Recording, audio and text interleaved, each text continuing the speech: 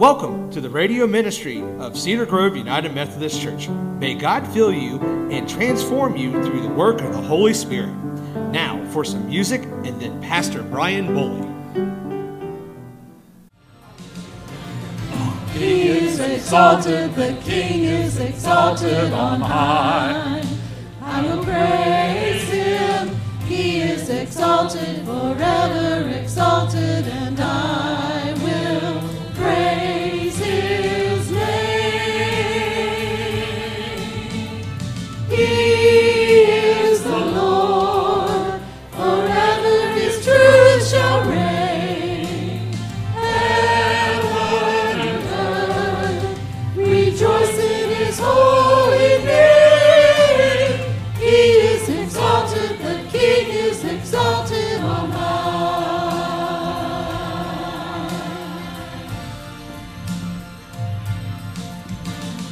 He is exalted, the King is exalted on high. I will praise him. He is exalted, forever exalted, and I will praise his name. He is the Lord, forever his truth shall reign. Heaven and earth rejoice in his holy name. He is exalted, the King is exalted on high. He is the Lord, forever his truth shall reign. Heaven and earth rejoice in his holy name. He is exalted, the King is exalted on high. He is exalted, the King is exalted on high. Now we'll have our New Testament reading. It'll be 1 Peter chapter 4, verses 12 through 14. Then we'll go to 5, and then we'll do verses 6 through 11. Dear friends, do not be surprised at the fiery ordeal that has come on you to test you, as though something strange were happening to you. But rejoice in as much as you participate in the suffering of Christ, so that you may be overjoyed when his glory is revealed. If you are insulted because of the name of Christ, you are blessed, for the spirit of glory and the God rests on you.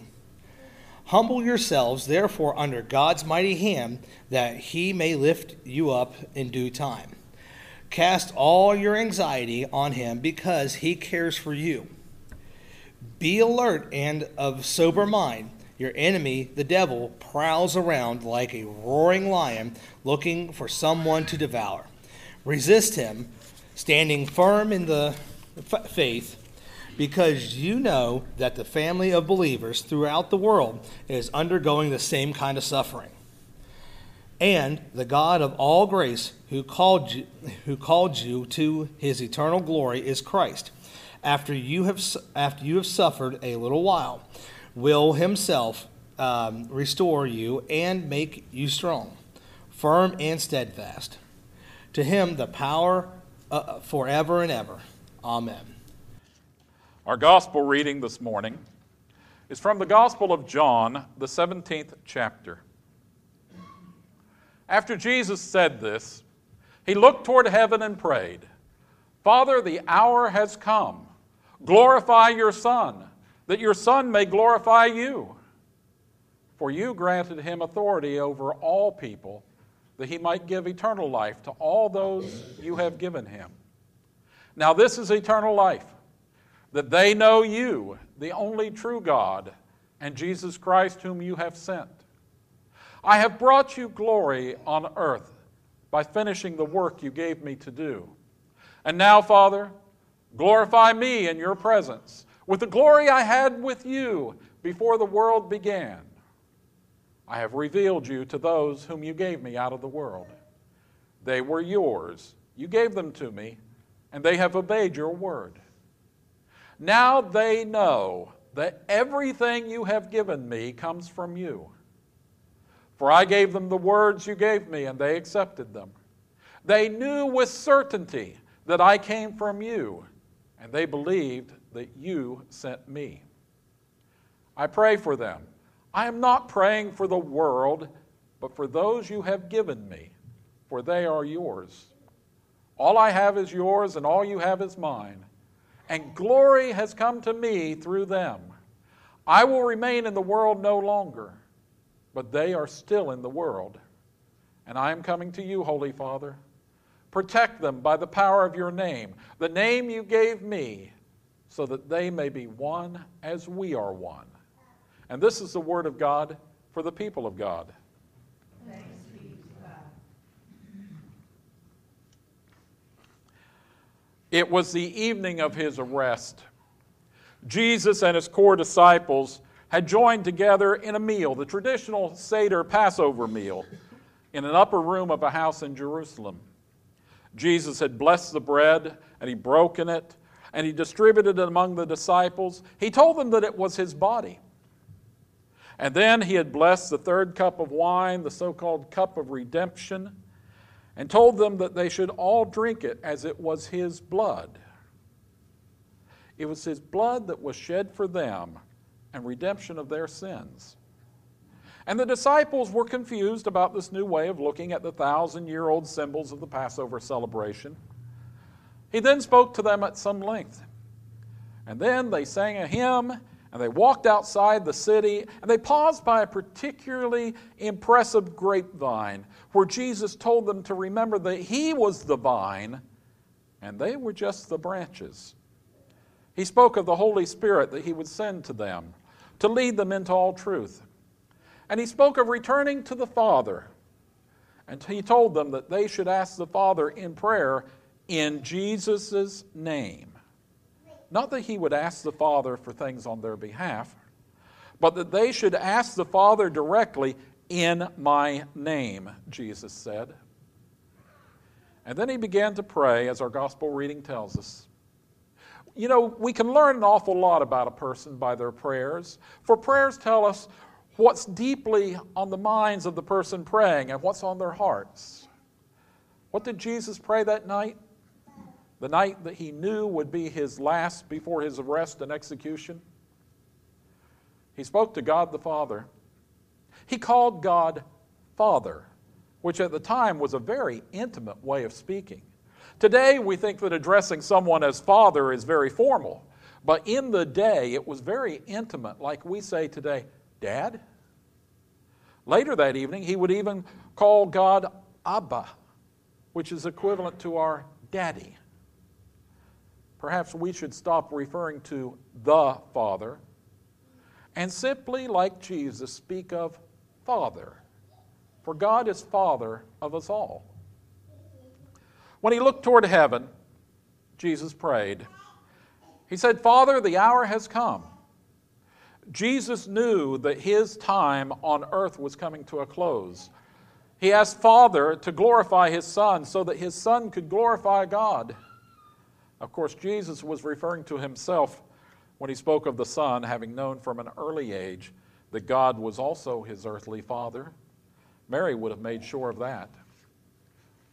Jesus mentions in his prayer that Father has given Jesus authority over all people, that he might give eternal life to all whom Father had given him. And Jesus defines eternal life as knowing Father, the only true God, and Jesus the Christ, the Savior of the world, who was sent by Father to earth. And Jesus then reminds Father that he has brought glory to Father by finishing the work Jesus was given to do. And now Jesus asked Father to glorify him in Father's presence with the glory he had with Father before the world began. Now there's two important points here. First of all, Jesus speaks repeatedly of glory. Now glory can mean a sort of a glowing cloud like was present occasionally in the tabernacle of God in the temple. It overflowed and it chased people out of the tent or the temple. And everyone had to leave because of this glowing cloud. This glory represented God's presence. But glory can also mean a great positive renown, a positive remembrance and reputation, a wonderful addition to the reputation that means people will remember Jesus forever. It's like the day we witnessed a man dash into a burning building and pull out a coughing mother and a child to fresh air. The man has received glory for his wonderful action, a glory that will follow him for the rest of his life and beyond. Tales will be told for years and decades and even beyond of how he saved the mother and the child. But that's nothing compared to the glory of Jesus Christ, who gave up his life for all of us. His glory continues to glow in our memories even today. Even though none of us saw him on the cross, we all have a fond memory of his actions at that time because we've all been saved from a horrible afterlife through those actions. Glory is that wonderful memory that stays with us forever, forevermore. Glory was one of the important points, but the second point that's here is that Jesus specifically speaks of his glory that he had with Father before the world began. The Christ is not only immortal, living forever from the day of his birth. The Christ is the eternal Son, present from before time began and present after the end of time.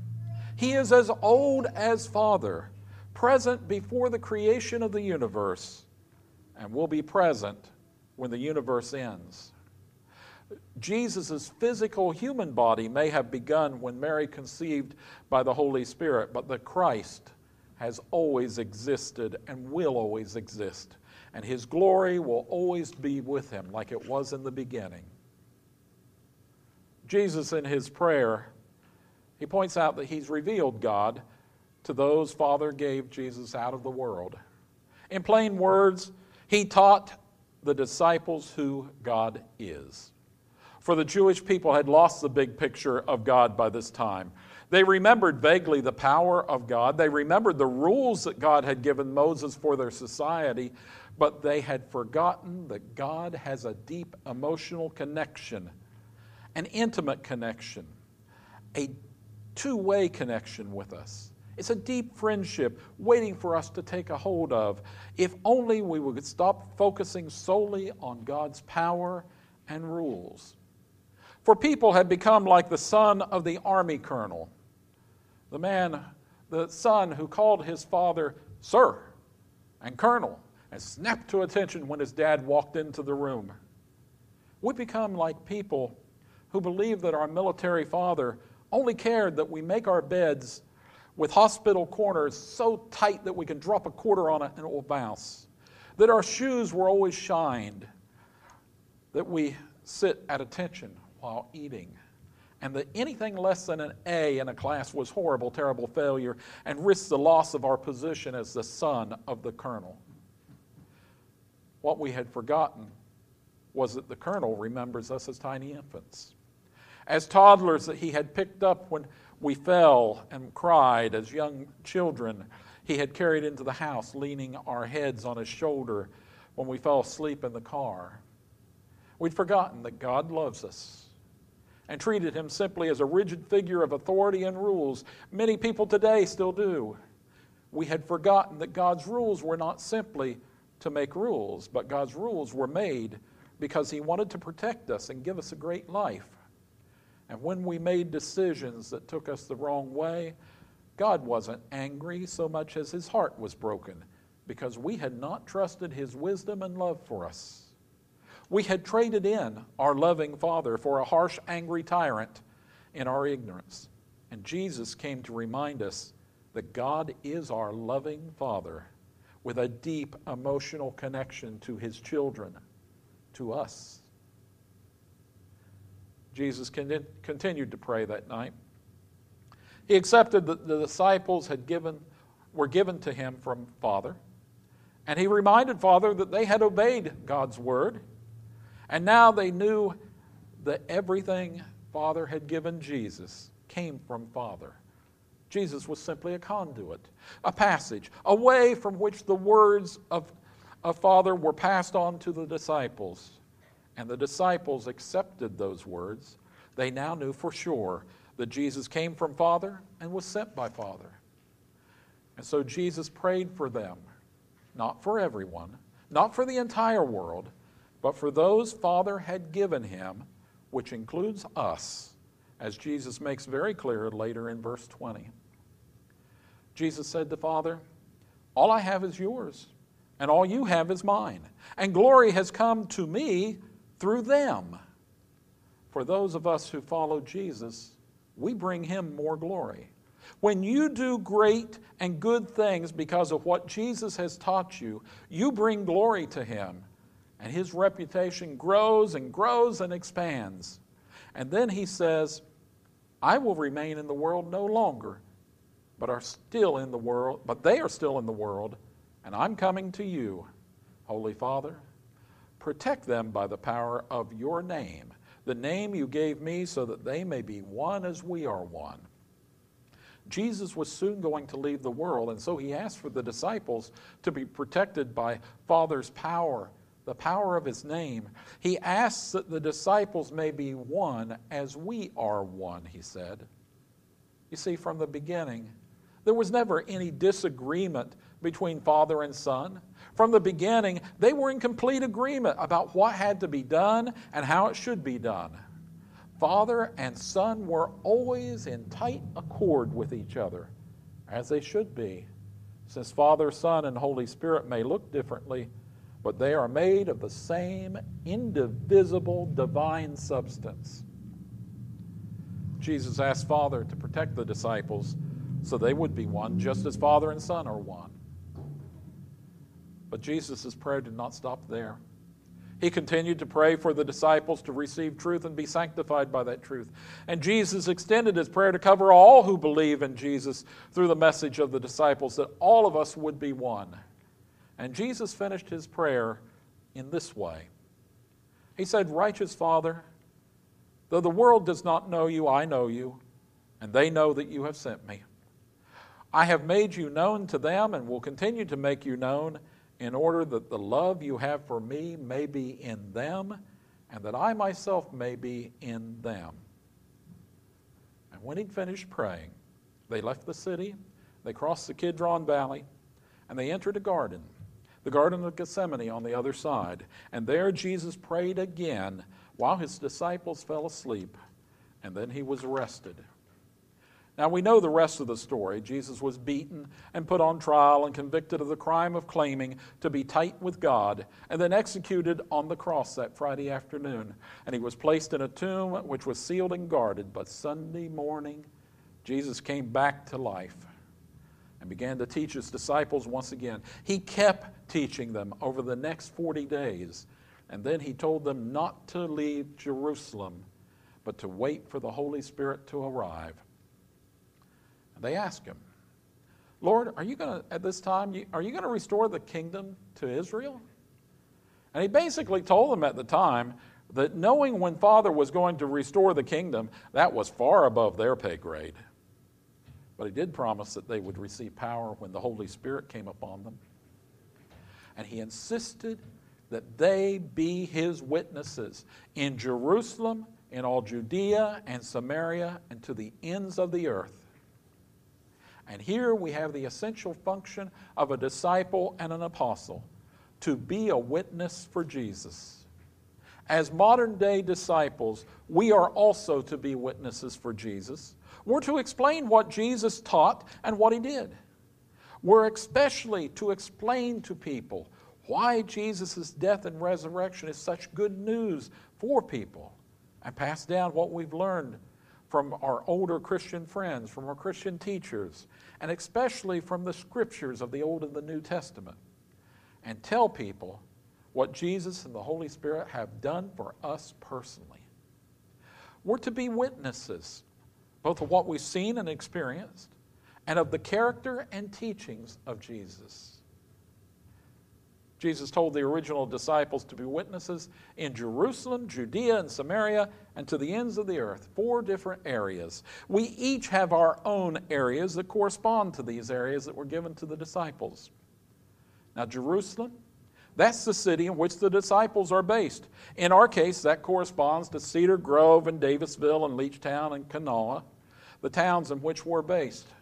We need to be witnesses to our neighbors in our towns. Even for those of you who live in Ohio, be witnesses to the people in the towns where you live. Judea. Judea was an area just a bit larger than Wood, Wirt, Jackson, Pleasants, and Washington counties combined. The disciples were asked to go throughout Judea, spreading the word, and as modern disciples, we're asked to go throughout the region, the Mid-Ohio Valley. Samaria? Well, Samaria was a region north of Jerusalem that was inhabited by people a bit different from the disciples. Perhaps the best way of explaining it is, it's like going to southern West Virginia or north central West Virginia or Columbus. Similar people speaking basically the same language, but yet a bit different. And then there are the ends of the earth where people live who are vastly different from us. We're to speak of Jesus even in Japan and China, in Europe, South America, and Africa. The original disciples went to Rome and France and Spain and Turkey and Iran and India and Ethiopia. And later on, disciples went to Ireland and England and Iceland and America. Today, disciples are even now working to spread the good news in Pakistan, like this picture shows. In Japan and China, in Africa and India, even in the Muslim countries of Pakistan, Saudi Arabia, Indonesia. Korean missionaries are in many places in Africa today. Chinese Christians are now in Afghanistan. And there are Christians even today quietly spreading the good news of Jesus in Jerusalem to the Jews. If you ever have thought about being a foreign missionary, I can connect you with a couple of organizations. We had good friends when we lived in Atlanta who had gone overseas, served for years, and come back. After Jesus spoke to the disciples about this, he was taken up before their very eyes, and a cloud hid them from their sight. Luke, our narrator, tells us the rest of the story. He said they were looking up intently to the sky as he was going, when suddenly 2 men in white stood beside them. Men of Galilee, they said, why do you stand here looking up into the sky? This same Jesus who's been taken from you into heaven will come back in the same way you've seen him go into heaven. And then the apostles returned to Jerusalem. From the hill called the Mount of Olives, a Sabbath day's walk from the city, that's a couple miles. And when they arrived, they went upstairs to the room where they were staying. Those present were Peter and John, James and Andrew, Philip and Thomas, Bartholomew and Matthew, James the son of Alphaeus, Simon the Zealot, and the second Judas, Judas son of James. And they all joined together constantly in prayer, along with the women and Mary, the mother of Jesus, and with his brothers. You know, much has been made of the need for us to pray to Father and Jesus, to ask for those things we need, and to turn to Jesus when life is difficult and we need help accomplishing our goals. We've been told over and over to trust Jesus to handle our lives. And we've all heard this repeatedly. And we who have come to church for a long time, we're pretty good at that. But I want you to notice something very important. When Jesus was about to go through the roughest, most important, and difficult part of his life on earth, he prayed for his disciples, and he prayed for us. He knew he was leaving soon, and so he asked Father to watch over us and protect us. But there's something even more. Jesus returned to heaven. Jesus did not stay on earth. Have you ever wondered why? He could have stayed living on earth to this day, preventing wars, healing people of all sorts of illnesses, continuing to do good among us, but he did not. He returned to Father. Perhaps he returned to heaven because of one simple reason. He knew that, like all children, we had to grow up. We know that when children fight, and mom or dad always steps in to break up the fights, the fighting might stop for a moment, but the problems are still there. The children have to learn to stand on their own 2 feet, to get along with the others. We have to learn how to deal with each other. We have to try and fail and try again, or we will never become strong, mature adults. Life trains us to be strong and wise. And so Jesus returned to heaven because we needed to live our lives from day to day, knowing that he would be there in the background, ready to step in when we really needed him. But he would not act like the so-called helicopter parents who are always walking just a step or two behind their kids, fighting their battles for them, making their decisions for them, even when they're in college. Why did he do this? Because just as we are learning to trust him to be there, he trusts us to accomplish his goals.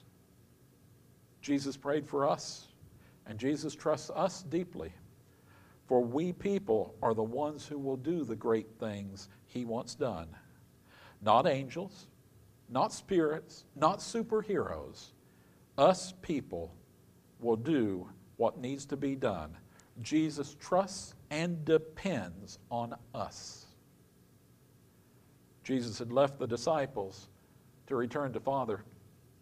And so the disciples were constantly in prayer, seeking answers to what had happened, seeking guidance. It was what Jesus had told the disciples to do and what he trusted the disciples and us to do.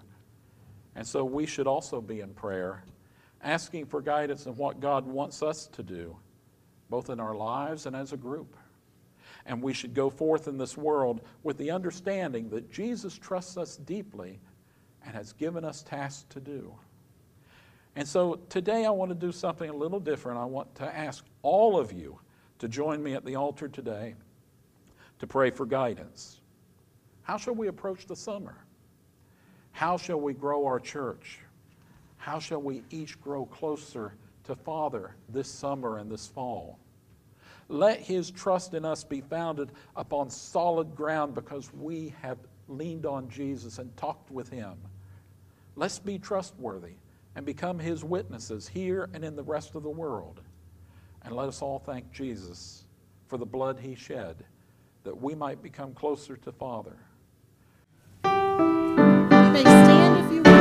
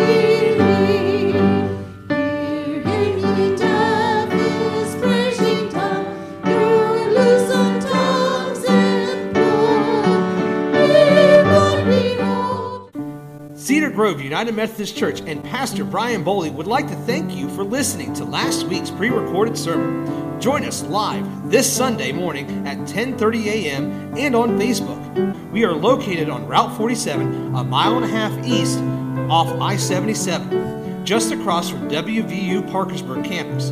Donations may be mailed to Cedar Grove UMC, 168 Old Turnpike Road, Parkersburg, West Virginia, 26104.